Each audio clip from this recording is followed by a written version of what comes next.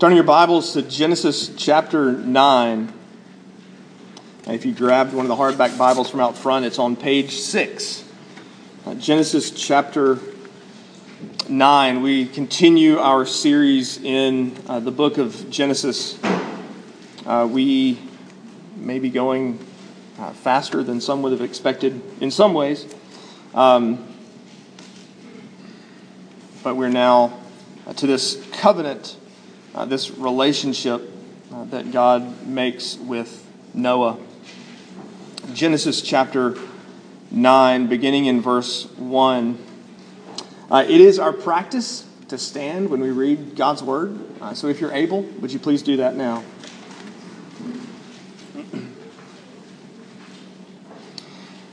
And God blessed Noah and his sons and said to them, "Be fruitful and multiply and fill the earth.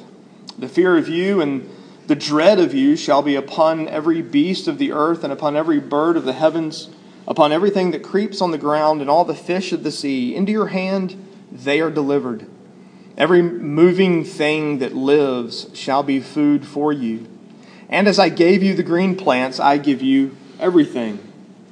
But you shall not eat flesh with its life, that is, its blood.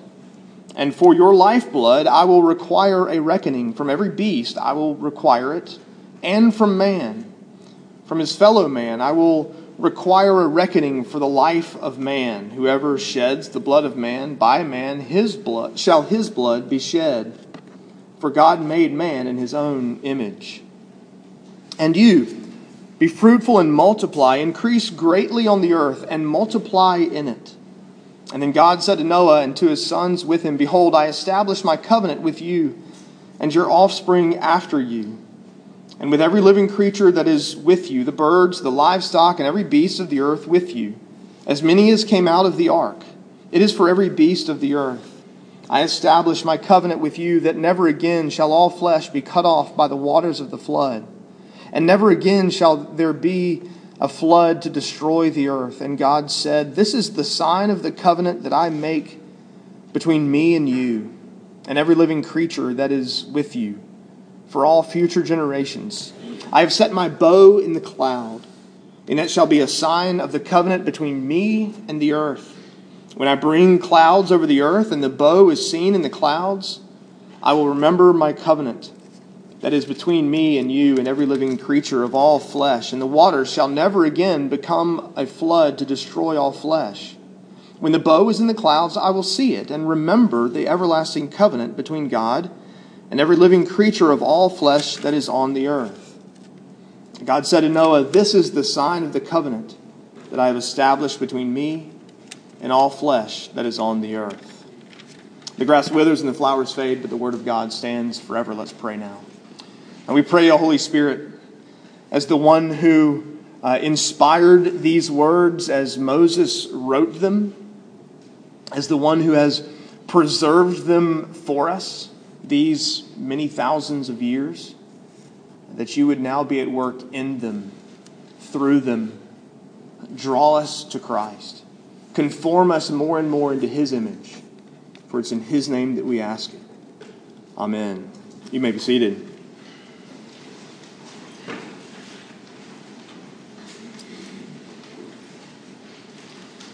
We are coming up on the 98th anniversary, if I've done my math right. We're coming up on the 98th anniversary of the Treaty of Versailles, June 28th, 1919. It meant the end of World War I. And as any peace treaty does, it creates these various stipulations and requirements and sets new boundaries and reestablished new national boundaries. It established demilitarized zones and who's going to pay for what, and all the reparations that had to be paid after the end of World War I. It was all spelled out in the Treaty of Versailles. In many ways, Genesis 9, a war has just ended. A war of sorts has just reached a conclusion, and God has pronounced judgment on man for sin, and now, here in Genesis 9, signs a peace treaty. It's a peace treaty that we read here between God and the earth, between God and man. And new things are established and reestablished, affirmed and reaffirmed in this peace treaty. First of all, God provides for his people in a broken world.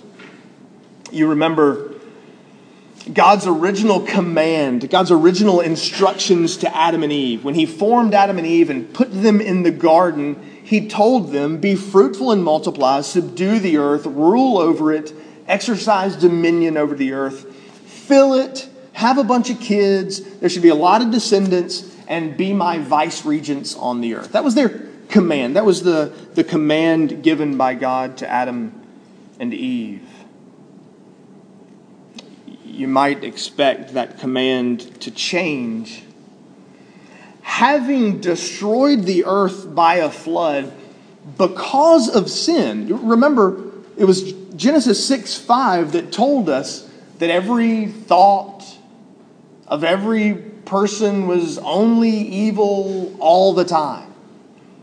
And precisely because of that sin, precisely because of the extent of sin, God sends the flood to judge the world. You might expect that command to be different now.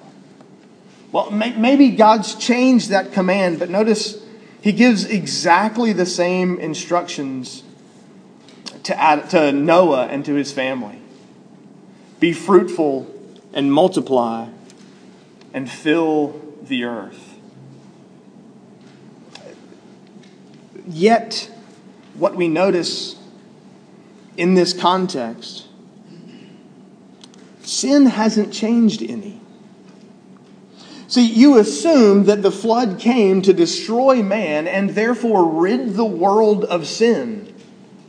But that's not the case at all. Man is still sinful. In fact, we saw this last week. We'll look back again at the end of chapter 8, verse 21. God says, I'll never again curse the ground because of man, for the intention of man's heart is evil from his youth. That verse should cause us trouble. But wait. The flood just came. I thought that wiped out sin. I thought Noah found favor in the eyes of God, and therefore he was good, and everybody else was wicked. And so how is sin here now? Well, this just proves to us that Noah wasn't good. He wasn't holy while everyone else was sinful. He too is a sinner because there's only 8 people left, and it's him and his family, and sin still exists. The condition of man's heart hasn't changed. We think of the flood as doing something about sin. And yet man's heart is just as it was after the flood as it was before. After the flood, man's heart is just as it was before. The intention of man's heart is evil from his youth. And notice the promise. I will never strike down, verse 21 still, I will never strike down every living creature. It's not because they're sinless. It's not because they're righteous. It's not because they're good. It's simply because of his grace. He makes a promise, I'm never going to judge sin in this way again. I'm never going to send a flood to destroy creation again. Even though man is still sinful from his youth. And yet, even in this broken, fallen world, the command remains. We saw it in verse 1, be fruitful, multiply, fill the earth. We see it again in verse 7, be fruitful, multiply, increase greatly on the earth, and multiply in it. God commands Noah and his family, fill the earth with my image bearers. fill the earth with my vice regents. Okay, yes, they're sinful now. Yes, they're broken now, but it's not that God's image is completely gone. It's marred. It's affected, to be sure, but it's not completely gone. God provides for his people children. He provides a heritage. He provides offspring for his people. The command, be fruitful and multiply, still stands. But notice, God doesn't only provide offspring. He doesn't only provide children and descendants. He also provides a new and improved menu. Restaurants will advertise when they make major menu changes. Restaurants will advertise when they've added some new things to their menu, or they've now gone totally gluten-free, or maybe instead they went the other way and went only gluten-filled. I mean, they make a big deal when major changes happen to their menu. Well, that's exactly what God does here. Hey, Noah, you and your family, you now get to be omnivores. Here, let me give to you not just plants, but meat. You can now eat steak. You can now eat chicken. You can now eat meat. Let me give for you not just the plants, but also the animals. This new relationship, this peace treaty, this new standard between God and man expands to include meat on the menu. Verse 3. Every moving thing that lives shall be food for you. I gave you green plants, now I give you everything. For Noah and his family, the menu expands. The menu grows. Animals are now going to run away from you. Verse 2. You almost have this sense that there was this relationship between man and animals before the flood. And now there's this new standard, verse 2. The fear of you and the dread of you shall be upon every beast of the earth. They're going to run away from you. I remember hearing one time somebody saying one of the reasons animals always tend to run away from us. You know, you think you go out in your backyard and squirrels run away and birds fly off. I remember hearing somebody saying, well, the explanation for that is they know that you have a complaint against their master. They know that your relationship with their creator is not right. I'm not sure that the problem is for them is our relationship with God. I think their problem is our relationship with them.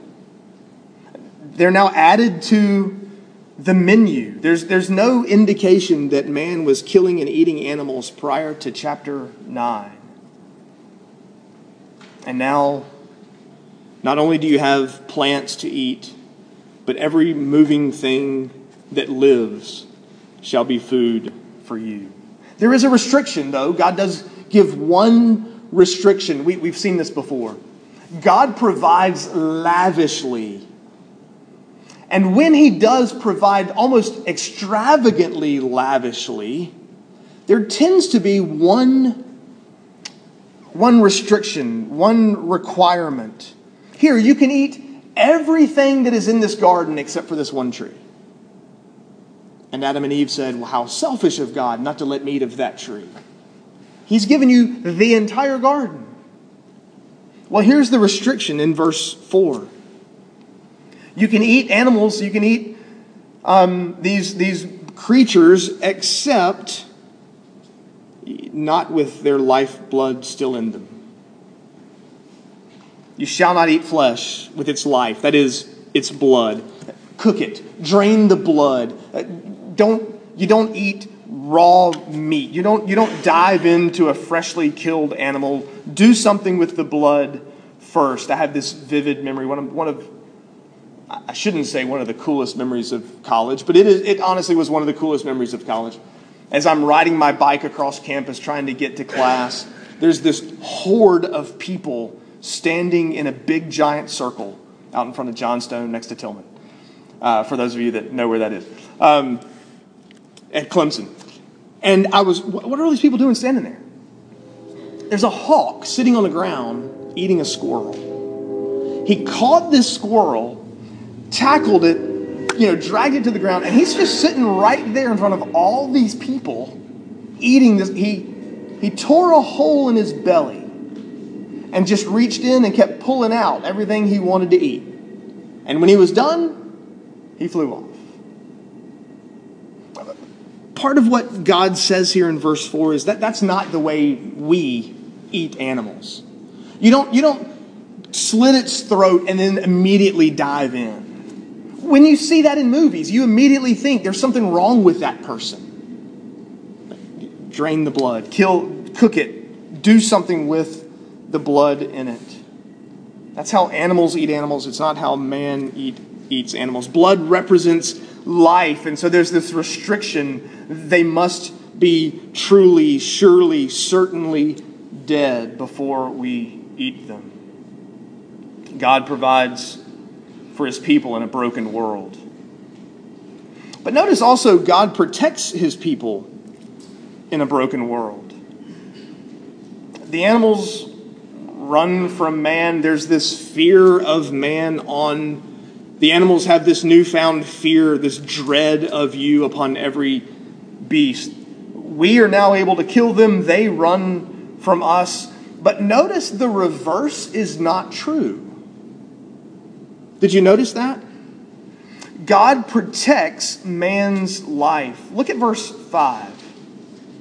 For your lifeblood I will require a reckoning. For your lifeblood, every beast, even from the beast, even from animals, I will require it. And from man I will require it. If a beast kills you, I will require a reckoning from him. If another man kills you, I will require a reckoning from him, is the language of verse 5. There's this protection for mankind. The value of man is maintained in this peace treaty. Well, there's a reason for that. And we're given the reason in verse 6. Because God made man in his own image. Yes, sin is real. Yes, we're sinful even from our youth, our intentions, our thoughts, our hearts. Yes, we are sinners in need of cleansing, of that has to be dealt with in some way, shape, or form. But the image of God is still there. I used the illustration before of looking at yourself in the mirror. And when you see yourself in the mirror, you see a pretty good reflection of yourself. It's not you, but it is a really, really good representation of you and image of you. It is your image. If you were to punch that mirror, okay, somebody complained last time about the bloody knuckles you'd have from that. If you hit that mirror with a hammer, and some of the glass may fall out, it's spider webs, you can still see yourself, but you're going to have a little bit more difficult time putting on your makeup. You're going to have to sort of bob and weave a little to get around the shards of glass to do one eye and then move again to do the other. The image is there, but it's a marred image. Man is created in God's image, verse 6. Man bears God's image. That's not said of any other creature. No other creature is made in God's image, and it's precisely because we represent him on the earth that whether an animal or a human murders us, their life will be demanded. Oh, the lengths we go to save the spotted owl. Oh, the money we'll spend to save some random mouse that we've just discovered is an endangered species, and the freedom with which abortion is available today. I remember watching this show. The kids and I were watching a show one time years ago. A ship that sailed around Antarctica, and its only purpose was to ram whaling ships. They'd pull up to them, they'd bump into them, they'd throw stink bombs, they'd do anything they could. Now, I'm not saying we should go just kill all the whales. I'm not saying we shouldn't care about spotted owls and animals. Don't hear that. Don't go too far. But we will spend countless dollars and hours protecting animals, and abortion is far too easily available. Man bears God's image, not animals. We should have the protections turned around the other way. Notice, this is the grounds for capital punishment. This is why we have capital punishment, why we have lethal injection and the electric chair. Because whoever sheds the blood of man has sacrificed, whoever murders a human, whoever actually takes out vengeance against God by killing his image bearer, gives up his rights to his own life. And therefore, by man, that murderer's blood should be shed. Moses is writing these first 5 books. He's writing for the people of Israel, probably, perhaps somewhere between Egypt and the Promised Land. Perhaps it's during that wilderness wandering that he writes these books. These laws are etched in stone for them. These laws are clearly given to them. You can read through Leviticus and see these same laws continued in Moses' day. And they're carried out in ours as well. We put murderers to death because they have lashed out against God's image. God protects his people in a broken world. But notice finally, God also makes peace with his people in a broken world. He's established these new relationships between man and the animals, between man and creation, and now God turns his attention to the relationship between man and God. And he enters into a covenant with Noah and his family. If you've read the Children's Catechism, a covenant, according to the Children's Catechism, a covenant is agreement between 2 or more persons. That's sort of true. But notice as you read through verses 8 through 17, all the things that God does compared to all the things that Noah does. Just glance through the verses for just a second. God establishes, verse 9.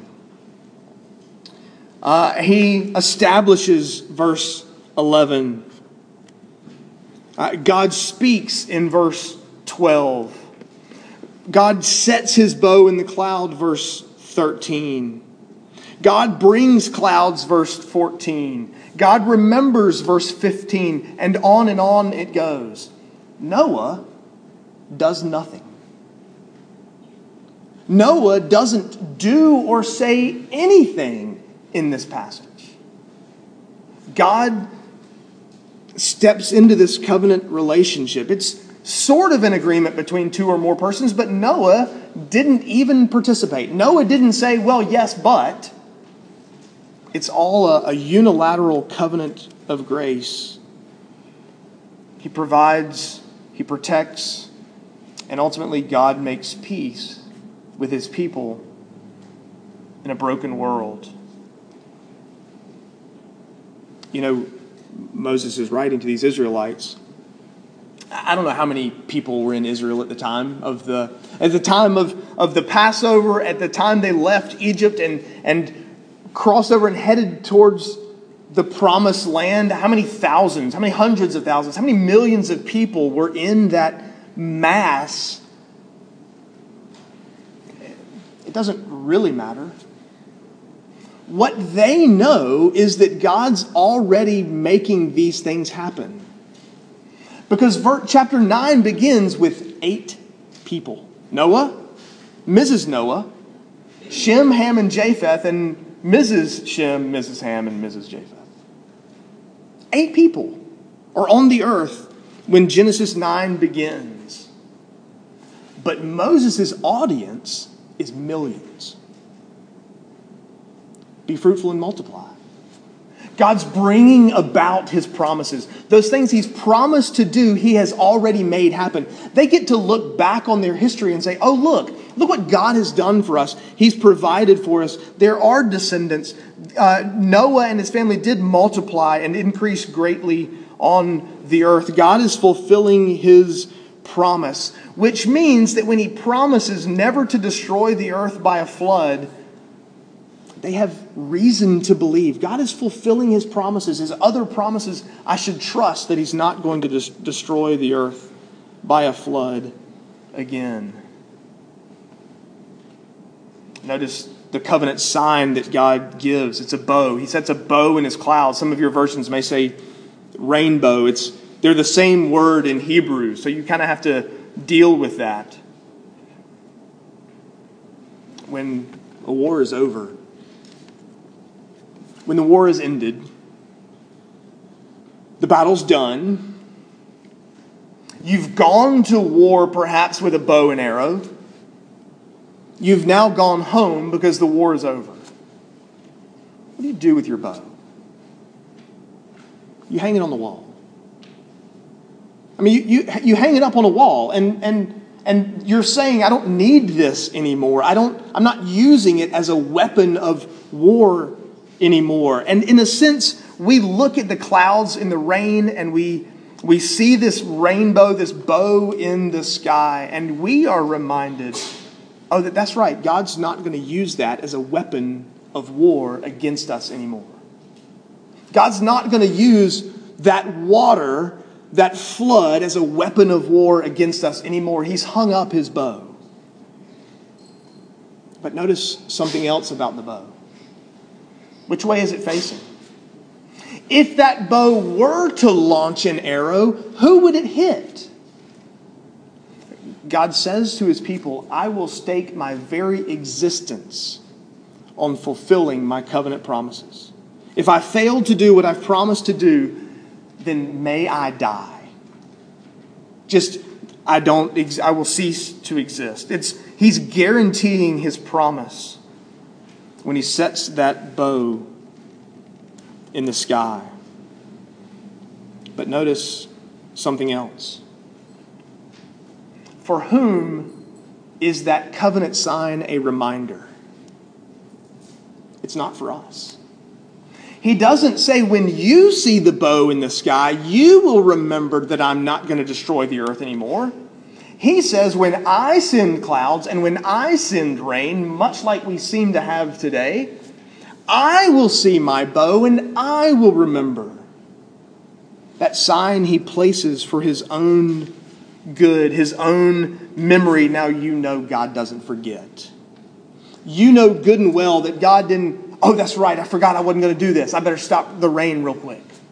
Oh man, I completely forgot that I wasn't going to destroy the earth by a flood, so I better move these clouds so it's not going to flood too much. He doesn't forget. But every time God remembers in Scripture, like the very next scene, he acts. If God remembers, keep reading, because he's about to act. God provides for his people. He protects his people. He even brings peace with his people in this new covenant relationship, this new treaty that he establishes with Noah and his descendants. But we get to verse 17 and there's still a problem. Not every problem of the first 9 chapters of Genesis has been dealt with either in the flood or in this peace treaty. there's still a problem that has yet to be solved when we get to the end of verse 17 of chapter 9. Sin is still real. Sin still exists. Sin hasn't been wiped away. Sin hasn't been solved. That problem hasn't been fixed yet. And what we find is that this is all a picture of the way God provides for and protects and brings peace, even not just with his people in a broken world, but with the brokenness itself. Ultimately, God sends his Son. God sends Christ to be that ark. And if you're in the ark, you're delivered from the flood. If you're in Christ, you're delivered from that penalty of sin, the effects of sin, the relational problem between God and man is solved not in a flood, but in Christ. If any man is in Christ, he's a new creation. The old has passed away, the new has come. God has made Christ to be sin, because he didn't know sin, he wasn't a sinner, so that in him we might become the righteousness of Christ. Christ comes to shed his blood to give peace between God and man. To give peace between man and man. Jesus comes to shed his blood, to solve that which the flood couldn't solve, to deliver us from that which the ark couldn't deliver us, to do that which even the rainbow cannot do. God promises to Noah here in this passage, I will stay my hand. I will withhold judgment. I will stay the execution until I can execute the one who will take your place, who will bear the punishment for our sin. And it's in Christ that God promises to us he's holding off his wrath because he's already poured it out on his Son, Jesus Christ. That's our hope. That's our confidence. That doesn't eliminate sin from us, but it does deliver us from the penalty of sin. And we're thankful, too, that he's at work in us, delivering us more and more from the power of sin. And we long for the day when finally, completely, he comes back and we're freed from the very presence of sin. That's the peace treaty that God has signed with us in the blood of his Son, Jesus Christ. Let's pray together.